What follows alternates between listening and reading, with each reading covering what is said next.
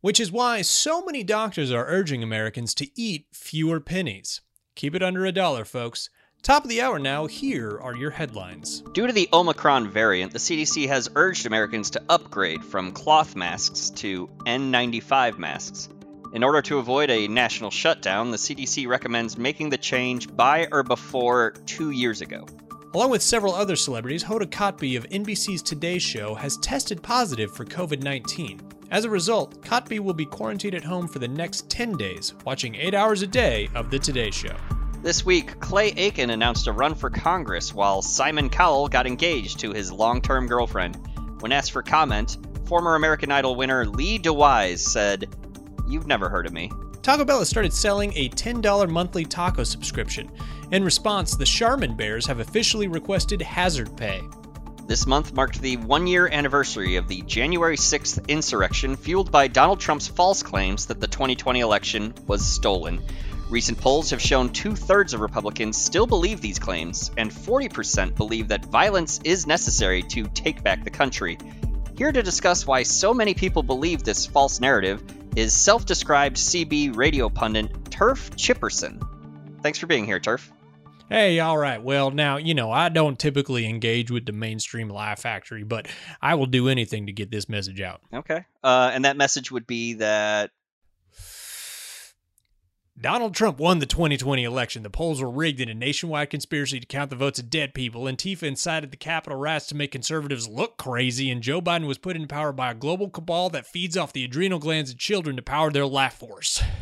And any moron with half a brain can see that's the truth.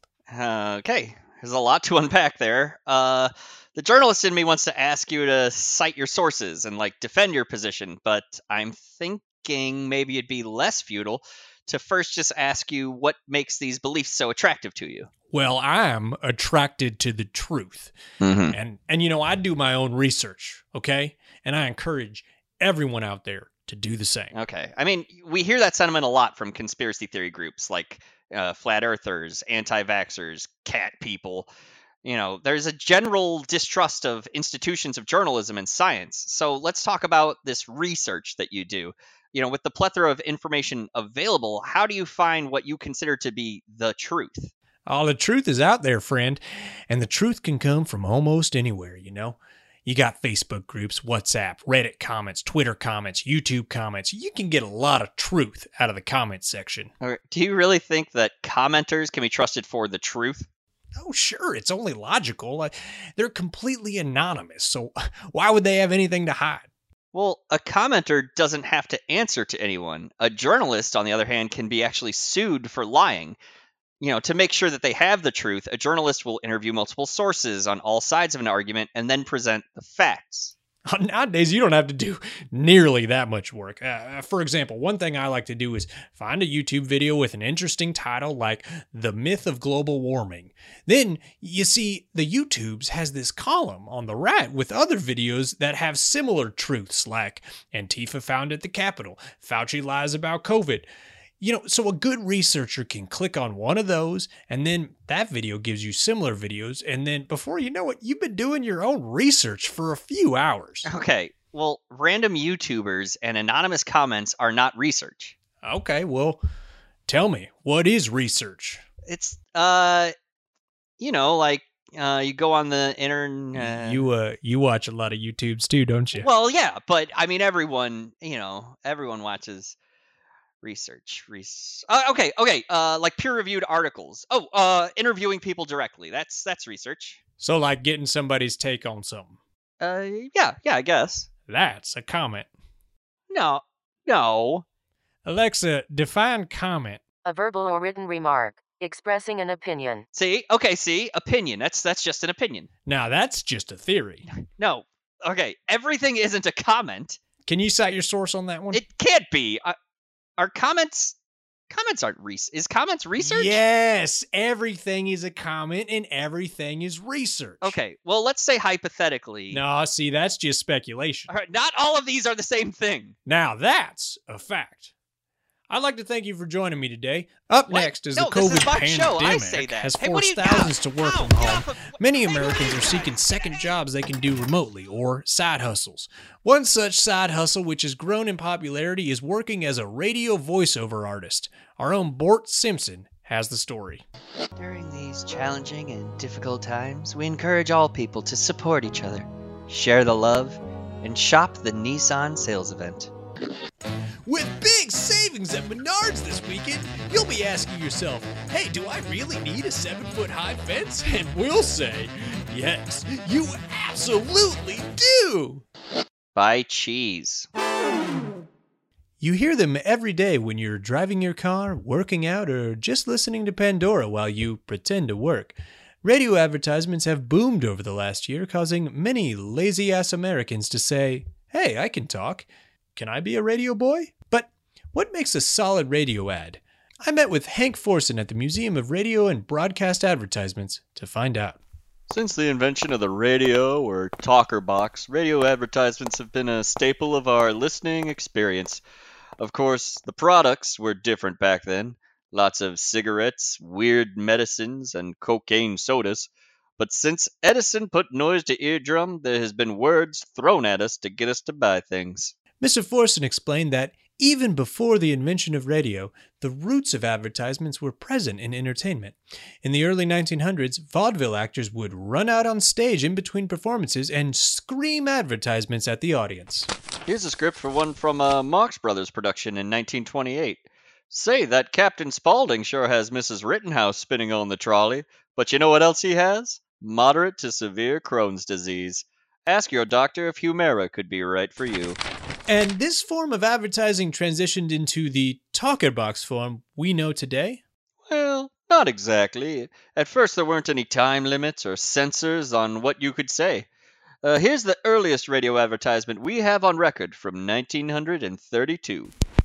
Hi, I'm Amelia Earhart. Earlier this year, I flew by myself from New York to Ireland. But there's one thing I would never fly without: my Discover card. With great cashback deals and no blackout dates, Discover puts you in control. So take it from me, Amelia Earhart. Go discover your world. Don't ever forget those two things together: Discover card and Amelia Earhart. Discover Amelia Earhart. Please. Of course, nowadays, they make you say a bunch of legal hoo-ha within 30 seconds, and so that's where the money is now. Legal hoo-ha. I was learning a lot, but I wanted to investigate what it took to become a talker box radio boy in the COVID era. For that, I visited Keith Hooperson, a SAG actor working in the world of radio advertisement and voiceovers. The first thing you gotta know is speed. These advertisement writers don't give a bip how much time you have. They just need you to talk fast. If you ever listen to, like, the end of a radio advertisement, that's where I come in. Can you give us an example from what you're working on now? All right, here's the end of a commercial for the Barrington Golf Course in North Barrington, Illinois. So take your links to the limit at Barrington Golf Course, North Barrington. Call today. Wow, that was impressive. What all did you say in there? A fuck ton. There's stuff in there about hours of operation, admission rates, parking, racial preferences, but as long as I can get it in under the 30-second mark, that's all the FCC cares about. That's why you gotta fast talkie. And this is a skill that you've honed and perfected? Shit, yeah. I mean, here, this is the first 17 chapters of Jane Eyre, okay? You ready? Keith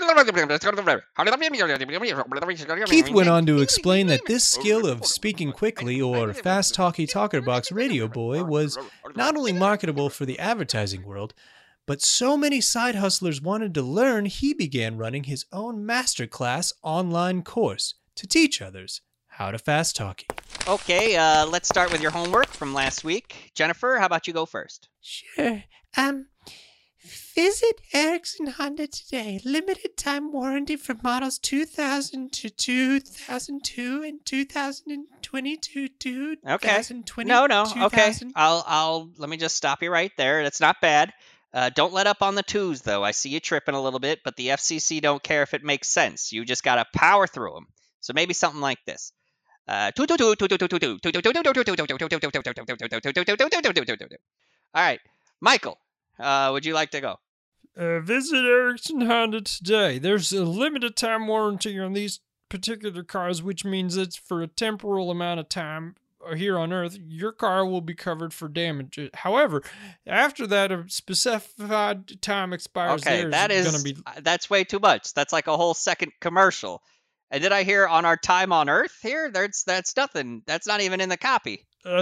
I think it's important to think about our own mortality. Okay, how about we all just warm up again? I think maybe we got to get loose. Let's get the tongues working. Everyone, you got your copy of Jane Eyre ready? All right, hold it up. Yes, Okay. I have it. All right, and we're starting on page 134. And Call me Ishmael. For NPR News, I'm Bort Simpson. Thanks, Bort. That was like a 6 out of 10. Up next, he's a dog who can scuba dive. And yes, ladies, he's single.